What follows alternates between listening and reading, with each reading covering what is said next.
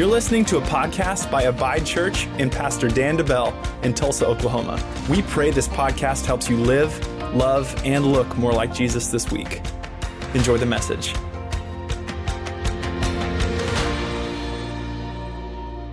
Today we are continuing our series. It's called A Better Life.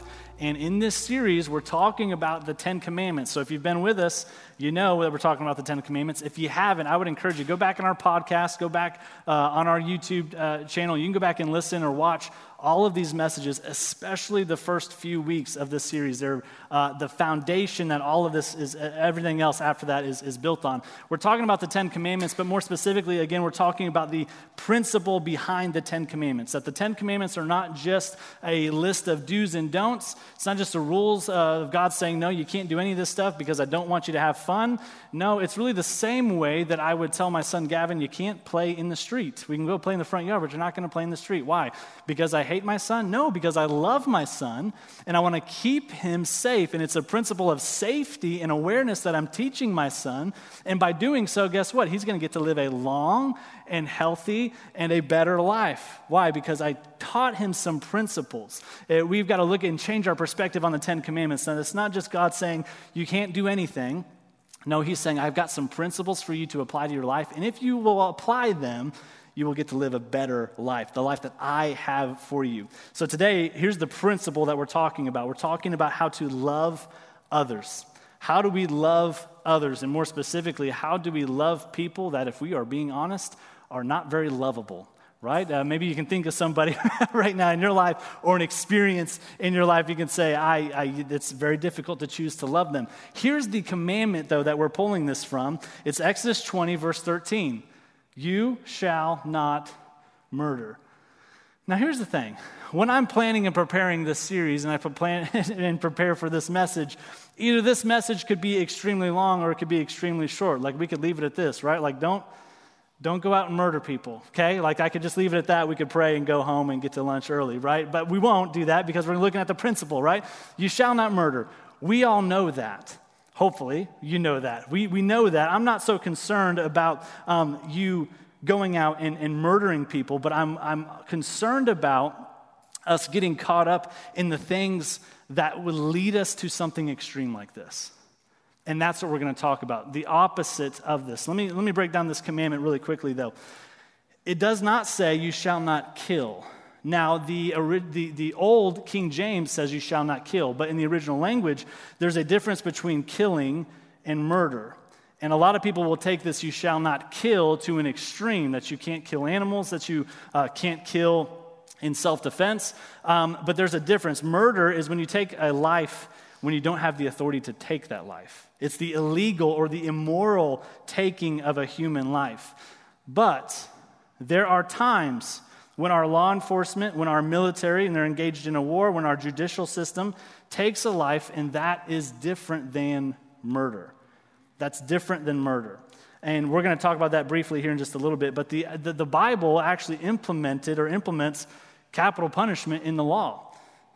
It talks about this. And we got to remember this. When it comes to this commandment, we must remember that we are free today. In the United States, in America, we are free. We have freedom to gather like we are even this morning.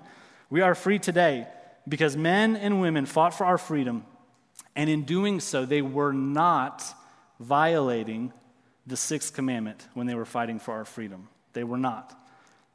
And you can look at it this way. If the Ten Commandments were against killing, then we would have a little bit of an issue. Things would look drastically different if we were going to abide by that, because we would all be vegetarians and pacifists that we wouldn't even kill in self-defense. And so you can see that obviously we're not. So if you read through the law, and we're going to look at a few of these verses today, you're going to see how the Bible, the same Bible, the Torah that contains the Ten Commandments, contains this commandment. The same Bible prescribes the death penalty for murder. It allows animal sacrifice. It allows the eating of meat. Okay, and any meat eaters in here say amen, right? That's a good thing, right? That's good. But here's what we're going to look at today. How do we love people? How do we not go to something extreme like murder, but how do we choose instead to love people that are not lovable? We're talking about the principle of loving others. It's the opposite of murder. And today we're going to look at a few scriptures that links hate to murder. We're going to look at a lot of scriptures that link hate to murder. And so here's what Romans says, Romans 13:9. It says, for these commandments, the commandments, you shall not commit adultery, you shall not murder, you shall not steal, you shall not bear false witness, you shall not covet, and if there is any other commandment, are all summed up in this saying, namely, you shall love your neighbor as yourself. So here's what he's showing us.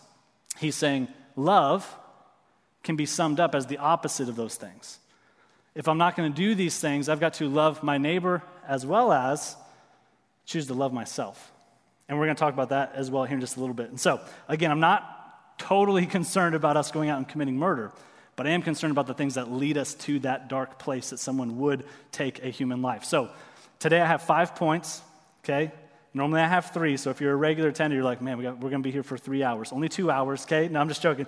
I'm going to go through these really quick, but I'm going to talk about there's 2 paths. There's a path that leads to murder. There's a path that leads to loving other people, that principle. And so we're going to look at the 2 really quick. The first point is this, if you're taking notes. Hate comes before murder. How do I get to the point where I would take a life? There's hate in my heart. Hate in my heart. And we're going to look at a few verses here. Deuteronomy 19, starting in verse 11, says this, but if anyone hates his neighbor, he lies in wait for him, rises against him, and strikes him mortally so that he dies, and he flees to one of those cities, then the elders of that city shall send and bring him from there and deliver him over to the hand of the avenger of blood that he may die. Here's what we're talking about. He hated first, and what did he do second? He murdered second. Hate came before murder, and then what after that? The death penalty. Go get him, bring him back. That's where we're in the law here. Let's look at the opposite of this, though, in Joshua 25. This is a different situation. Then if the avenger of blood pursues him, they shall not deliver the slayer into his hand because he struck his neighbor unintentionally. And look at this, but did not hate him beforehand. This is the opposite. I accidentally killed somebody else. What did it not have? Hate in his heart. It wasn't intentional. He wasn't meditating on it. So how do we know if it was murder or not? Hate. There's a root of hate in someone's heart. Hate preceded the act of murder. And we're going to look at a lot more verses, almost all of our verses today that talk about murder. You're going to see that word hate in there as well as a few other ones. So here's point number 2. Point number 2 is this. Anger comes before hate. How do I get to a point where I have so much hate rooted in my heart that I would take a life? Well, I've allowed something to come before hate. I don't just wake up and hate somebody. I've allowed anger to take root in my heart before hate ever does, and I've allowed it to linger in such a way that it would lead me to a dark place. Before you hate someone, you're angry with them. Let's look at this story in Genesis 4, verse 3 through 5. And in the process of time, it came to pass that Cain brought an offering of the fruit of the ground to the Lord. Abel also brought of the firstborn of his flock and of their fat. And the Lord respected Abel in his offering, but he did not respect Cain in his offering. And Cain was very angry, and his countenance fell. He was angry. Let's skip down to verse 8, Genesis 4:8. Now Cain talked with Abel his brother, and it came to pass that when they were in the field, that Cain rose up against Abel his brother, and he killed him. What happened first? He was angry. Angry, and because he let that linger, where did it take him? To an extremely dark place. To an extremely dark place. But here's what we have to understand. Anger by itself is not a sin. In fact, Scripture tells us to be angry, but sin not, and do not sin. Do not let the sun go down on what? Your wrath. Anger by itself, the emotion of it is not a sin. However, how I act in my anger is where I cross the line. And that is where, how I deal with my anger, how I act in my anger, that is where I cross that line into sin or not sin. And in fact, here's a question. Have you ever known someone that is quick to blow up on people? Like they have a short fuse. Anybody know somebody like that? Like if a little tiny thing happens, they explode, they're screaming, they're angry, maybe they're throwing things. Like they have a very short fuse. They have a very short fuse. Let's think about that for a second. Why are they quick to blow up like that? They have unresolved anger, is what it is. Unresolved anger.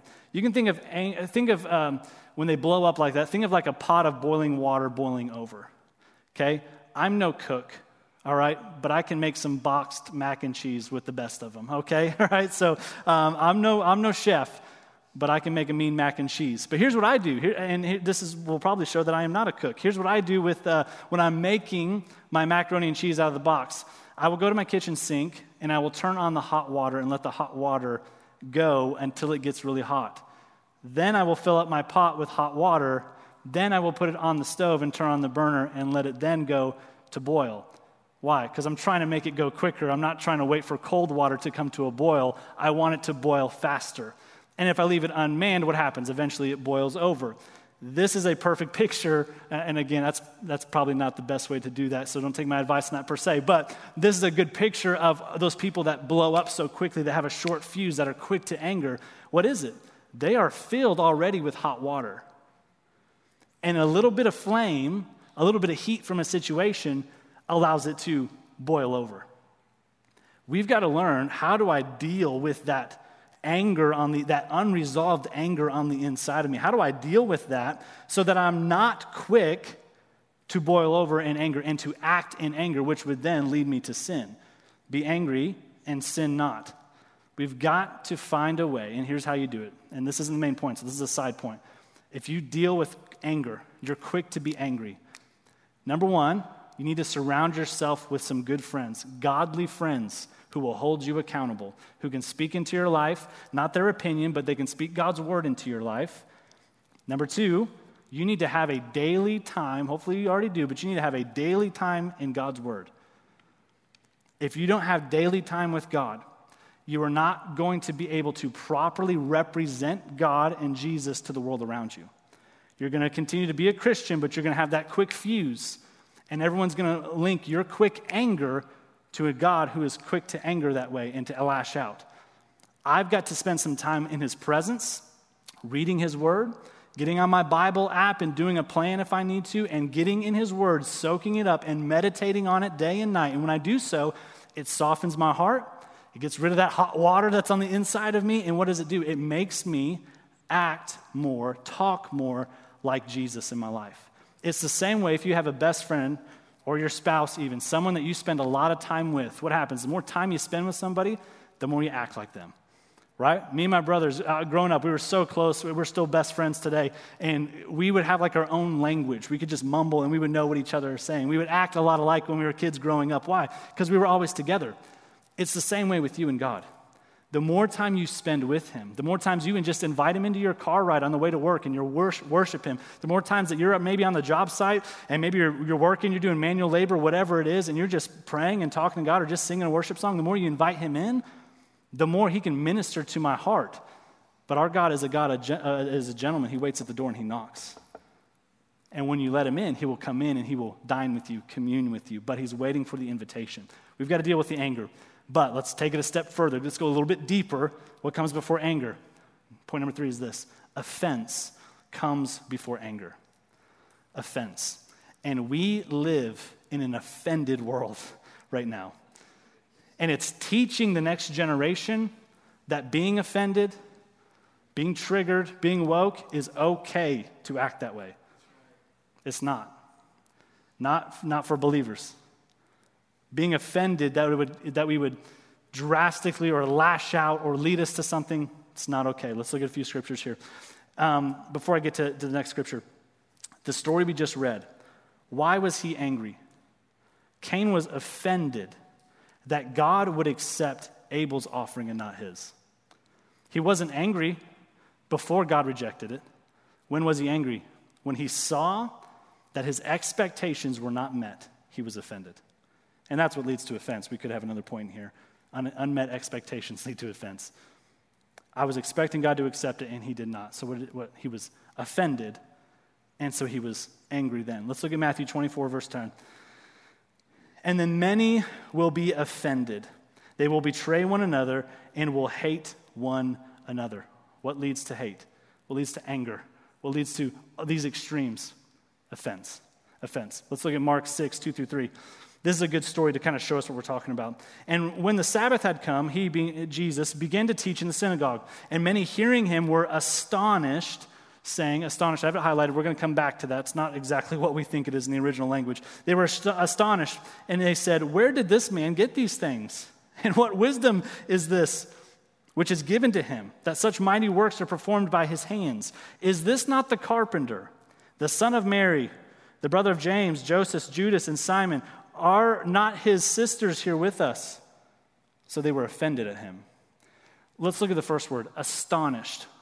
This is why it's so good to dive a little bit deeper into context when you read your Bible, but then also it's good to every once in a while go and look up the original word in the original language. And there's a great app. It's called the Blue Letter Bible app. It's a website. It's an app. You can use it. It's a great resource to do this.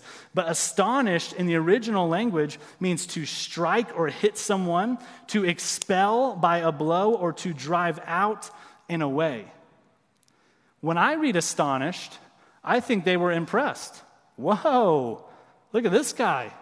Look at the wisdom. Like, when I read it in English, I think they were impressed by him, but then all of a sudden, by the end of it, they were offended at him. But when I understand the original language, I can then understand why they were offended at him. As he began to teach, they got angry. Why? Because he was just a carpenter. And it offended them that a measly carpenter from their town would have such a following, would have such wisdom, and would be able to do such mighty works. Who's this guy? We know him. We know his sisters and brothers. Who does he think he is that he can come in here and do that? What led them to offense? They were offended at him, so much so that they wanted to physically, with blows is the example, drive him out. Get on out of here. You're not welcome here anymore. Very interesting. They were offended so much that they wanted to physically drive him out. Now, we could read this and we could say that's pretty foolish on their part because he's healing people, he's teaching, he's giving them wisdom. Why would they be offended? But again, we in 2022 get offended by the smallest of things. I gave somebody a gift and they didn't write me a thank you card. I'm writing them off, right? I'm not their friend anymore, right? Offended, right? They should write you a thank you card or at least say thank you, yes. But many times we jump to offense, right? I did something for my spouse, right? I made a meal and they didn't immediately respond and give me a compliment back. And because of that, I'm mad at them and give them the silent treatment for a few days. Quick to offense, quick to be offended, right? That person cut me off in traffic on the way to work. And now I'm just in a grumpy mood. I go to work and I'm just upset and I'm mad about it. I'm going to let one human offend me and affect my day. Who then is the real Lord of my life for the day? Whoever I allow to impact my attitude, my word, and my actions is who I allow to be the Lord of my life for the day. But many times we allow some foolish human, and we're all foolish humans without God, we allow a foolish human to step in and to do something, to say something mean to us, to say something that should be offendable to us, right? There's going to be times where you are legitimately, that it should be offensive. But how will you handle the offense is the question. Will you hang on to it and let it linger? Or will you say, you know what? They shouldn't have done that. They shouldn't have said that. They shouldn't have treated me that way. But I'm going to choose a different path rather than letting them control the rest of my day or my week or my job, whatever it might be. I've got to make some decisions on how I respond to it. And here's the easiest way that I've found to not be offended. Okay, hear me in this. We need to lower our expectation of people. People will let you down. Churches will let you down. Pastors will let you down. People are going to let you down. Why? They're people. They're humans. Lower your expectation of people. But when you lower your expectation of people, here's the other side of that. You better raise your expectation of God. Don't put your faith in humans, this is what Proverbs says. That's foolishness. Lower your expectation of people and realize they're humans, they're going to make mistakes, they're going to do something that I don't like. They're going to be offendable. They're going to offend me. Lower your expectation. Raise your expectation of God. And here's what happens. When I raise my expectation of God, it allows me to keep my focus on Him and say, Lord, I know this stuff is happening in my life, and I know this person is doing this in my life, but Lord, I'm going to choose to get my eyes off of them. I'm going to choose to put my eyes on you, and I'm choosing to build today in my life, in my family, on the rock of your word. And saying, look, Jesus, you are my rock. You are how I build my life. And no matter what comes my way, I'm going to be able to stand because I am built on you. And this is what Romans 9:33 says this. It says, as it is written, behold, I lay in Zion a stumbling stone and rock of offense. And whoever believes in him being Jesus, will not be put to shame. Here's what we need to realize when it comes to offense. When it comes to having Jesus in our life, whether we are building on him or not, Jesus will show up in your life, whether we believe or not. But here's what happens. Jesus is either going to be a stone that you stumble over, or he will be the rock that you build your life on. Either he will continue to be something that you just stumble over and you can't figure out and you just can't get steady, or you'll say, you know what? I'm not going to live in this life of offense. I'm going to plant myself on the rock of Jesus. And it may offend other people how I choose to live my life. But because I'm not living for them, I'm living for him, I can still stand when the storm comes. You either stumble over him or you will build on him. So here's what happens. How do we get all the way to murder, right? Hopefully you've stayed with me here. Offense leads to anger. When it's not dealt with, it leads to hate.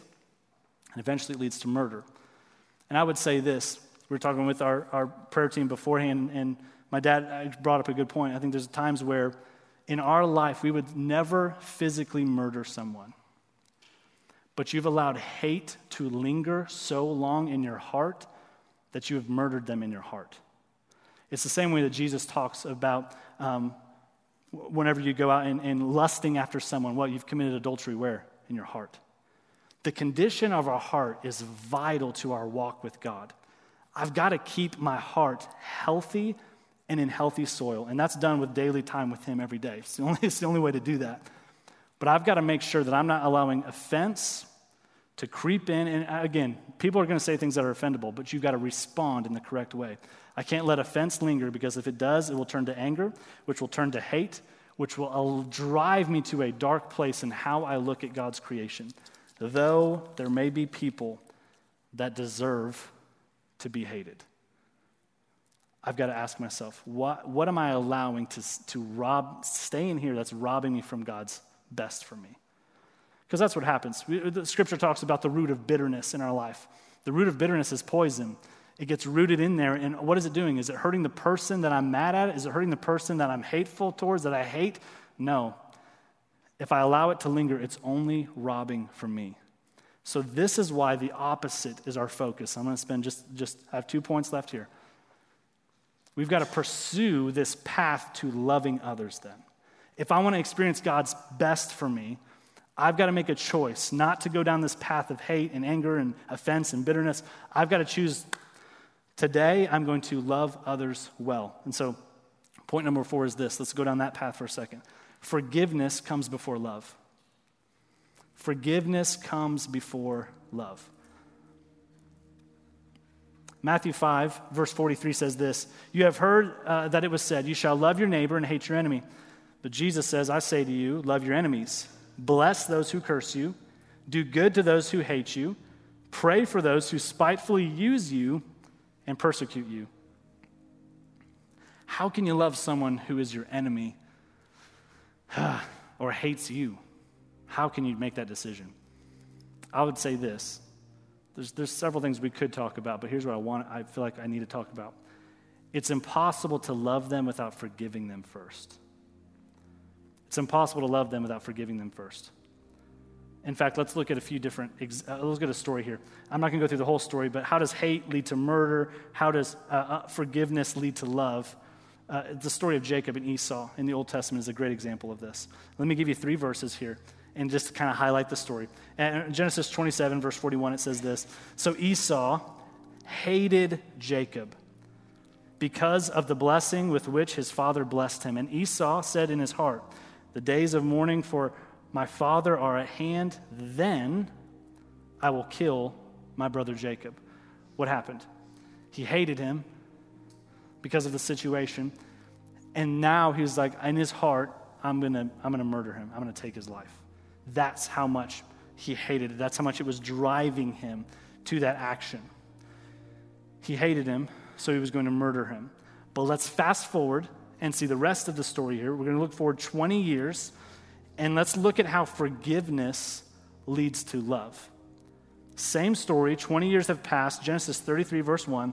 Now Jacob lifted his eyes and he looked, and there Esau was coming. And with him were 400 men. Put yourself in his shoes for a second. What would you think if the man who hated you was coming at you, coming towards you with 400 men? It's on, right? We're about to fight, and somebody's going to die today. Somebody's going to die today. This man hates me. He's coming at me. Let's look at verse 4, Genesis 33, 4. But Esau ran to meet him, and he embraced him, and he fell on his neck, and he kissed him, and they wept. How could Esau, who hated Jacob, who in his heart was ready to kill him, sure, time had gone by, but it was still in there that he had something to be hateful and to hate him about. How could he get to the point that he would run to him and not just say, I forgive you and you can stay at a distance? No, how could he get to the point that he would embrace him and they would weep together and hug one another? There's only one answer. How does it go from hating and wanting to kill him to loving him? He had forgiven him. It's the only answer. He had forgiven him. But let me remind you of this. I talked about this last week. We need to be reminded that when we forgive people, if you have someone in your life that you have struggled, they've done you wrong, maybe it's a family member, they've done you wrong, and you know you need to forgive them because you know it's going to be a burden off of you and it's going to allow you to receive from God. You know you need to forgive them, but forgiveness doesn't mean access. Let me remind us of that. You may have an abusive, alcoholic parent, right? And every time you're around them, they're verbally abusive to you. Maybe they're verbally abusive to your kids or your spouse or somebody like that. You can forgive that person, but it doesn't mean that you have to allow them to spend every day in your house or come over on holidays. Why? Because by setting up boundaries, even though I've forgiven them and I'm not bitter towards them, I can set up boundaries, and by doing so, I am loving my family and my kids and my spouse well. I don't let a wolf come into my house. If there's someone who has not changed their ways, who has not repented, they don't get access. I will forgive them so that I can be free of it, but it doesn't mean that they have access to me and my family. Here's the other thing.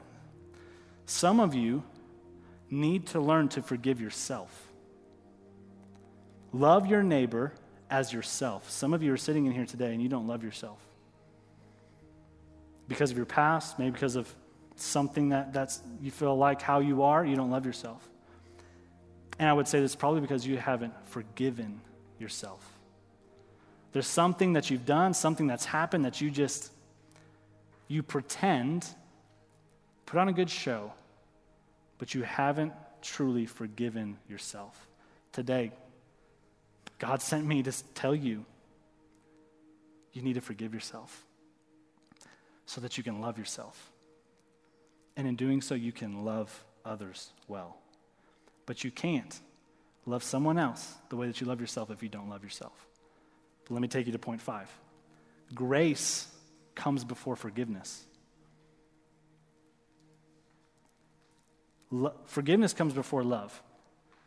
But grace comes before forgiveness. How can I forgive someone? I got to give grace to them. I've got to give some grace to them. And I would say this, if you have a problem giving forgiveness to someone else, you probably have a problem receiving forgiveness. If you struggle giving forgiveness to someone else, you probably have an issue with receiving forgiveness. Matthew 10:8 says this, freely you have received, freely give. Freely you've received, freely give. If you don't receive freely, you can't give freely. I've got to make a choice that I'm going to receive forgiveness from my Heavenly Father so that I can learn to freely give it to someone else. But hear me in this. Let me take it a step further. If you feel like you have to earn forgiveness from God, you will make other people earn it from you. Let me say it again. If you feel like you need to earn forgiveness from God, you will make others earn it from you. God loves you so much that while you were still sinning, Christ died for you. And he's made a way that if you will repent, meaning not just lip service, but put your faith in him, turn from your ways, and change how you live your life, if you will do that, he will forgive you and separate you from your sin so that you can experience all that he has for you. Once you understand grace, you realize that you don't deserve to be forgiven. You don't deserve it. And there may be somebody in your life that you've said, they don't deserve my forgiveness. But let me remind all of us, I don't deserve it from God. But Jesus loved you enough to say, I'll go. I'll take their place. You will learn to forgive people who don't deserve forgiveness when you realize and you understand and you ask God to help you understand how much he's forgiven you. The word forgive in the Greek means this, release. It means release.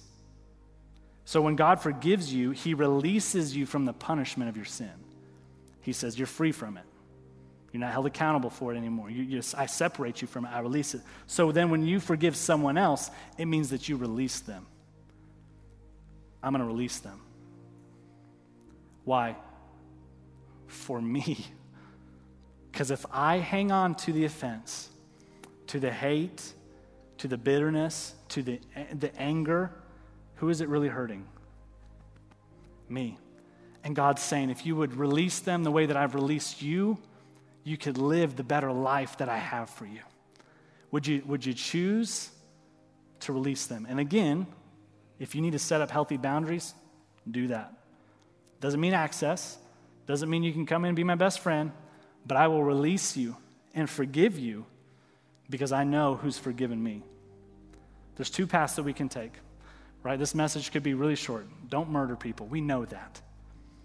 But there's things in our lives that in our heart will take root that will lead us to a dark place. That is it hurting other people? No, it's just hurting me.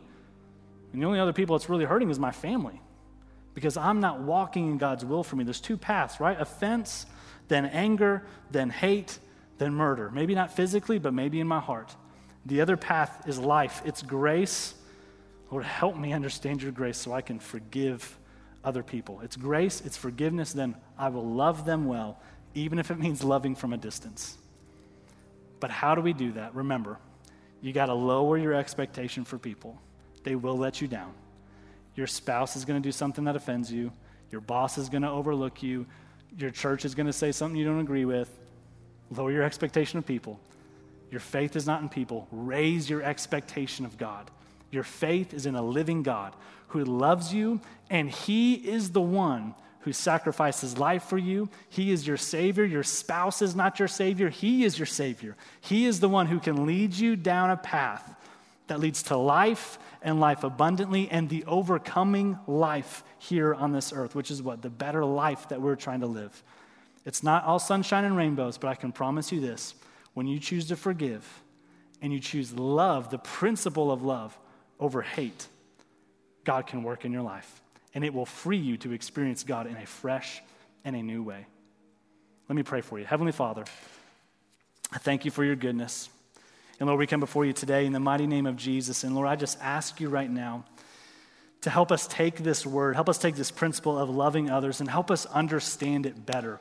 As we just continue to chew on it today and remind ourselves of it, Lord, this week, would you just help us get a glimpse of how much you love us, how much you've forgiven us? Would you help give us a glimpse of how deep your grace is, that even when we fall short, that you are there and you are there to pick us up and to put us back on the right path?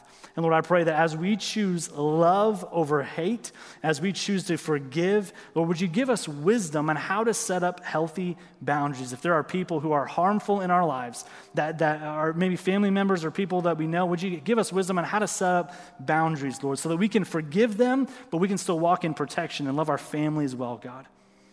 And Lord, right now I just choose, and I choose to pray right now specifically, Lord, for those of us in here that need to forgive ourselves. For those that are sitting in this room or watching this or listening to this right now, that they've done something in their past and they have not forgiven themselves. They've done something or something's happened, maybe something's happened to them, and they haven't forgiven themselves.